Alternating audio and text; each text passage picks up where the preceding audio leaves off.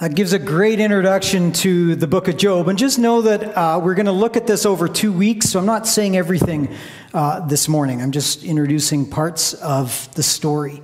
And it is a story. We get the narrative arc. We're probably actually most familiar with the narrative, the story of Job. Job seems to be a righteous dude, righteous guy, and things are going along really, really well for Job until one day they're not.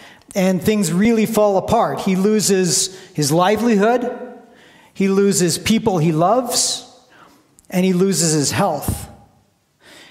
And then his friends show up to, quote unquote, comfort him. And if you start diving into the things they say, it increasingly becomes less and less and less helpful. And we'll look at some of that in a moment and what his friends say and unpack a little bit of it.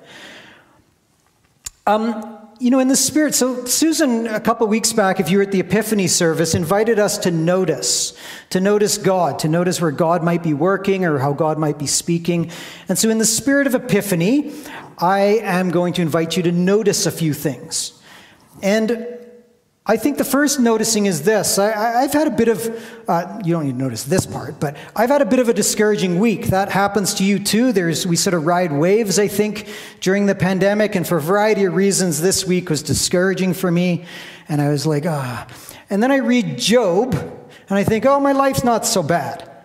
All right, so that's the first noticing, right? And Calvin and Hobbes puts it in perspective. Here's a Calvin comic for you.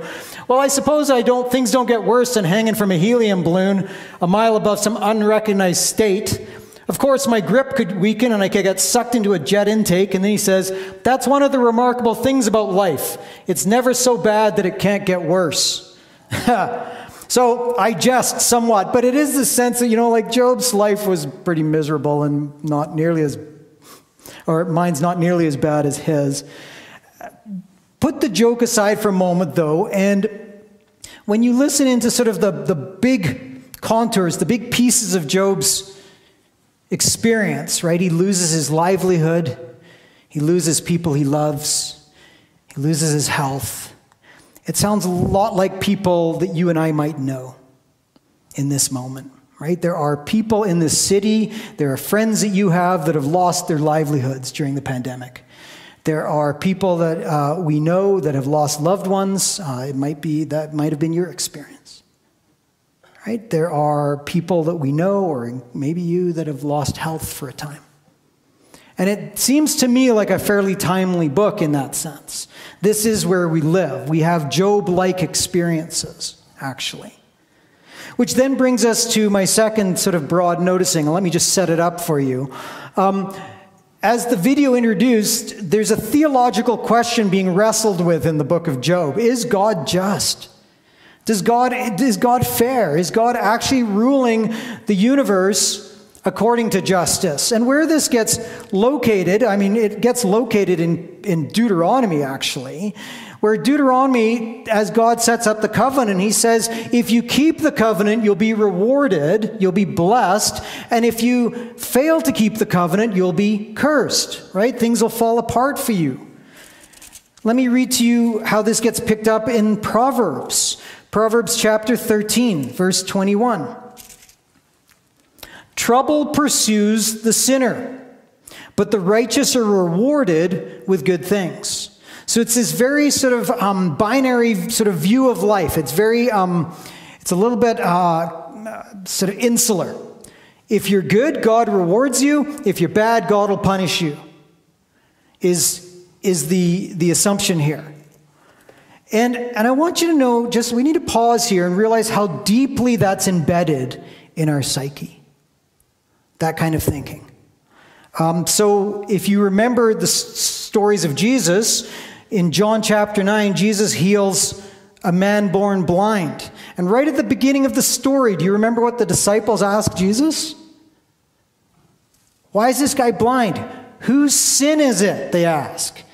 Is it his sin or is it his parents' sin that he's blind? Right? That's exactly what's going on here. That's this type of thinking where it's like God punishes the wicked. So this guy's blind, he's been punished, so clearly he's done something wrong. And I have heard people, and I have at times, more times probably than I care to admit, had this kind of thinking, right? Life falls apart at some level, and I think, what have I done to displease God? God is punishing me. And if only I could get my life pulled back together, God will reward me. And this kind of thinking, I think, does permeate us. And it's not without merit, right? Generally, that's a true statement, as we'll unpack that some more when we get to the book of Proverbs. But this is the assumption that Job's friends are operating under. And so let's listen to a couple of their comments, all right? So they assume that there's a real logic to this, right? God rewards the righteous, punishes the wicked. Job his life is miserable. He's being punished. Therefore, Job is wicked. He's sinned, right? You see the logic in this. And Eliphaz, his first friend, speaks. He takes sort of the first volley at this. In chapter 4, verse 7 to 9. I'm just going to pick up little excerpts through this. Consider now, he says, who being innocent has ever perished? Where were the upright ever destroyed? As I have observed, those who plow evil and those who sow trouble reap it. At the breath of God they perish. At the blast of his anger they are no more. Right? You reap what you sow. Job, you've clearly sown some bitter roots. You've sinned somewhere along the way, and you're reaping the consequences. Not to be outdone, Bildad, these guys, by the way, have great names. Eliphaz, Bildad, and Zophar. They're awesome names. Anyway, that's the best part about them. So, Bildad, not to be undone, let me read a section from his speech in chapter 8, verses 2 to 7. So Job defends himself. He says, I haven't done anything wrong that I know about. And listen to Bildad's words. How long will you say such things, Job? Your words are a blustering wind. Does God pervert justice? Does the Almighty pervert what is right? When your children sinned against him, he gave them over to the penalty of their sin. But if you will seek God earnestly and plead with the Almighty, if you are pure and upright, even now God will rouse himself on your behalf and restore you to your prosperous state. Your beginnings will seem humble, so prosperous will your future be. Right? Not the most sensitive of guys, Bildad, because here he's pointing out, hey, Job, your kids, they died, and it's because of their sin they died. Like it's like a week and a half after the event, and he's just kind of trying to explain to them that they died because of their sin. And Job continues to defend himself. And Eliphaz ups his game, actually. And I'll pick up now a little later in the book, chapter 22. And the video alluded to this. Start making things up. Is it your piety that he rebukes you and brings charges against you? Is it because you're righteous, Job? Is it not your wickedness that's so great? Are not your sins endless? And now he starts enumerating them very helpfully to Job. You demand security from your relatives for no reason. You strip people of their clothing, leaving them naked. You gave no water to the weary. And you withheld food from the hungry. Though you're a powerful man owning land, an honored man living on it. You sent the widows away empty-handed. You broke the strength of the fatherless. That is why snares are all around you, why sudden peril terrifies you, why it is so dark you cannot see, and why the floodwaters cover you. I mean, there's no evidence that Job was guilty of any of those things. He's just sort of making stuff up at a given point. And this does bring me now to my second noticing in this text as we listen in on the friends who operate out of this very sort of contained logic. And that's to say that theological answers and advice aren't often helpful, certainly not in the moment of suffering. Job actually calls them out on this. He says, he describes as, you are miserable comforters. And for sure, like how is that helpful to accuse a guy who's just lost his kids, said, hey, by the way, it's the kid's own fault because they sinned. That's simply not a helpful thing to say. It's certainly not offering Job any comfort whatsoever. In fact, Job says in chapter 13, he said, if you were silent, you would have been wise, is what he says to them, flat out to their face. Right? Remember, wisdom is not only knowing what to say, but when to say it. And Job's friends seemed to lack that. They thought they knew all the answers and felt like Job needed to hear all the answers in that moment. It's not always helpful. This brings into view the importance of presence, right? For all of my criticism of Job's friends here, they do one thing incredibly well. The first 7 days they visit Job, they just sit with him in silence. They just sit with him. They're present to him. And I'm reminded of my eldest brother, Eric. You haven't met. He doesn't live in this country. He sort of lives everywhere. He's a pilot. And he's still flying. He still has a job. Anyway, but back in many years ago, he worked in the territories, Northwest Territories, and was in a very serious accident while he was loading freight onto a plane. A steel strap broke and it flipped back and it cut his eyeball. Like it shattered his eye, actually. Not just a cut above the eye or close to the eye, like the eyeball was gone. Perhaps not life-threatening, but certainly career-threatening. He's a pilot. He needs to see. And so they medevaced him out from where he was to Edmonton, and I was living here in Calgary. And I took the drive up to Edmonton to go visit him in hospital. And it was pretty early days. He was still under a lot of drugs and whatnot and wasn't super coherent. And I spent the day with him, and I bet you I talked to him for maybe 10 minutes that day. Maybe. But that wasn't the point. The point was to be with him. Just to sit with him. What Job's friends initially did really well. In the face of suffering, don't underestimate your presence. Simply being with. Don't think you need all the answers. Job's friends thought they had all the answers, and it truly, truly was not helpful to Job.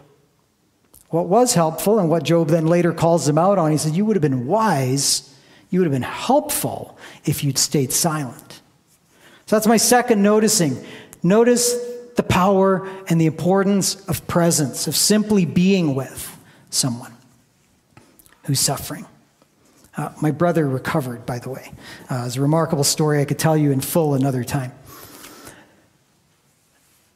My third noticing, let me set this up for you. Through it all, Job, so we've looked very briefly at his friends and some of the logic they operate out of. Job actually operates out of the same logic, but draws different conclusions.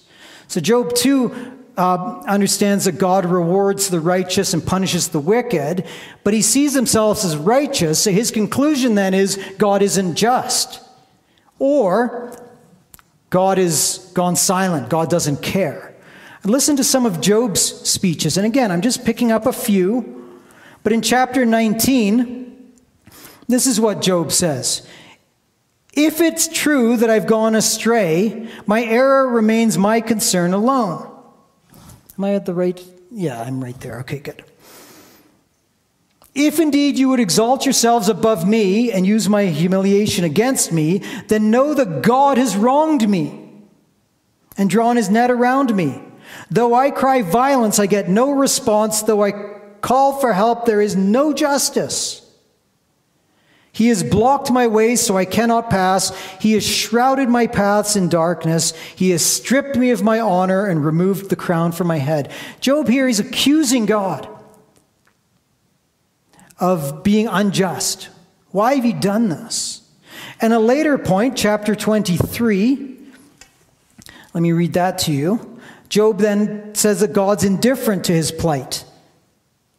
Even today my complaint is bitter. His hand is heavy on me in spite of my groaning. If only I knew where to find him. If only I could go to his dwelling. I would state my case before him and fill my mouth with arguments. But if I go to the east, he's not there. If I go to the west, I don't find him. When he's at work in the north, I don't see him. When he turns to the south, I catch no glimpse. In other words, Job's looking for God, but just can't see God anymore. God's abandoned him and his story. And this is Job sort of vacillates between these points. He bounces back and forth.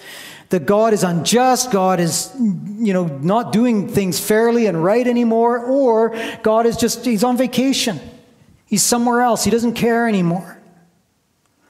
And it's important that we read these texts, particularly the ones of Job, but I think of his friends as well. We read them in the narrative structure, the story structure of this book, right? The story is introduced by this court, this heavenly court, where Satan accuses Job and that little story, and then it actually ends with us revisiting that. And these are the story structures, but there is no sense in the story, in the narrative, in the poetry of Job, that he's aware of this. We get to see what's going on in the heavenlies, on the front end and on the tail end. But there's no sense that Job ever knew about that. God never explains it, never says anything.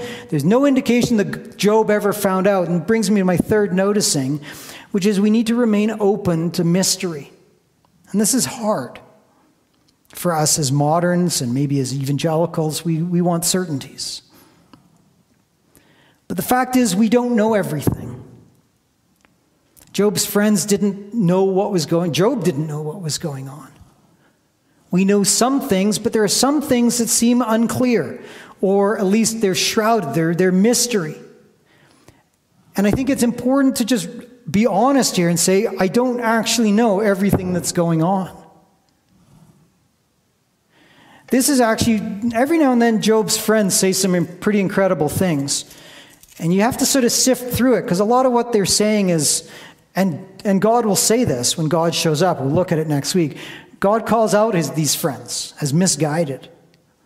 But every now and then they say some incredible things. And I wish Zophar had paid attention to his own words. Let me read to you what Zophar says in chapter 11. Can you fathom the mysteries of God? Can you probe the limits of the Almighty? They're higher than the heavens above. What can you do? They are deeper than the depths below. What can you know? Their measure is longer than the earth and wider than the sea. Can you fathom the mysteries of God? It's a rhetorical question. The answer is no. We can't. We get to see a few things, maybe even quite a few things, but we don't see all things. There's mystery in this story for Job, where Job's sitting and looking, he can't figure it out. And it's really difficult to keep ourselves open to mystery. We'll unpack that a little bit more next week as God and God's words come into view in this story, and as God reveals himself and what God's asking. But for now, I just want you to sit with the noticings of pay attention to the importance of presence in your own suffering, but also, I think, and particularly in the suffering of others. It's not always helpful to show up with what you think are the right answers. And then be open to mystery. Be open to the fact that there are things in the story that we don't actually know. Now, where would we go with all this? Well, this week I invite you to, there's a couple things you could do. You don't need to do them all. You don't need to do any. This is invitational. But you might want to take some time to cry out to God. We sang that. Come to my help, O God. Lord, hurry to my rescue.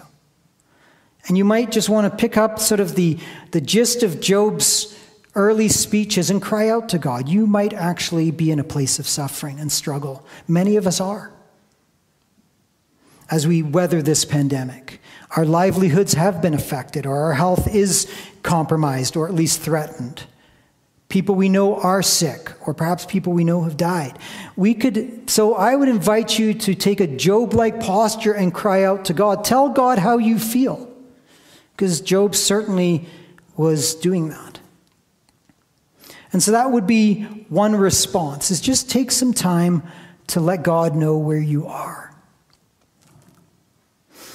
A second response would be if you'd like to dialogue more about some of these interchanges. There's Susan and I talk about this all the time when we're preparing sermons. My sermon usually fits on about 2 pages printed, and there's about 8 pages that are in my garbage can that don't make the cut, right? There's just lots of stuff going on here. Then you're always cutting to sort of fit within a sermon form. And so I'm going to invite you on Tuesday evening, if you're interested, there's a Zoom link. It got sent out to you. And if you don't have it, let me know and we'll send it again. Tuesday evening at 7 o'clock, there's this little thing that I'm calling, as I was saying, a token nod to G.K. Chesterton. Don't worry about it. And it's just a chance for you to show up and ask some questions. And you literally can show up, ask your question, and then end the Zoom call. You can show up for 2 minutes, ask your question, get a bit of feedback, and then leave. There's no obligation to come. I'll just sit there with my novel, and I'll be reading until somebody logs on. It'll be open, that Zoom meeting will be open from 7 to 8. And it's a drop-in. Drop in for 1 minute, drop in for 20 minutes, drop in for the whole time. But it's a chance for us to dialogue a little bit more about the nuances of a book like Job. Okay, so that would be another place. And know that I'm going to try really hard to not give you pat answers. I don't want to sort of take the tone of Job's friends, right? So it may be that we just need to lament together. The third thing you could do if you wish, and again, these are invitational, they're on Sermons Plus to be reminded, or at least this one I'm about to say is you could watch the movie The Tree of Life. And The Tree of Life, most of you will hate it, so I'll just put that out there. It's not because it's a bad movie, but because it's made in a way movies aren't made. It's almost like think of it almost like a series of pictures. Like it's very artsy. And you just got to work at it a little bit. So there's actually a couple articles that I've added links to on Sermons Plus that I might suggest you read. They're very short articles. They'll take you about 2 minutes to read. But it'll help you as you watch the movie, because it's a little bit tricky to watch. But The Tree of Life is most commentators and movie critics think it's telling the book of Job in movie form. And I have it on good record. I have 2 friends whom I respect greatly that have recommended this movie. I've watched it, but these friends just rave about it. So I invite you to watch it as a artistic way to access this book. So those would be 3 things, okay? We're only partially through this story, so it's a bit incomplete, but I want to leave you there, okay? Remember the importance of presence, of being with yourself, being with another who's struggling, and remain open to mystery in the midst of it. Let me pray, and then I would actually like to invite us into communion, which is going to be our response here, or whether you're where you are at home, our response to what we've sung and heard. Let's pray. God, there is mystery, and that isn't always easy to embrace. We like complete certainties. We like things to be black and white. And I'm sure in your perspective they are clear. They are certain, but I don't see with your perspective. I don't know all that you know. And so I'm left with incompletes. I'm left with sometimes guessing, sometimes not knowing.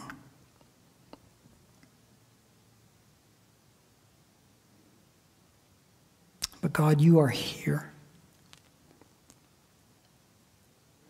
And as we'll see, you are with Job, and you are with us in the midst of our struggles. Hold us, we pray. In Jesus' name, amen.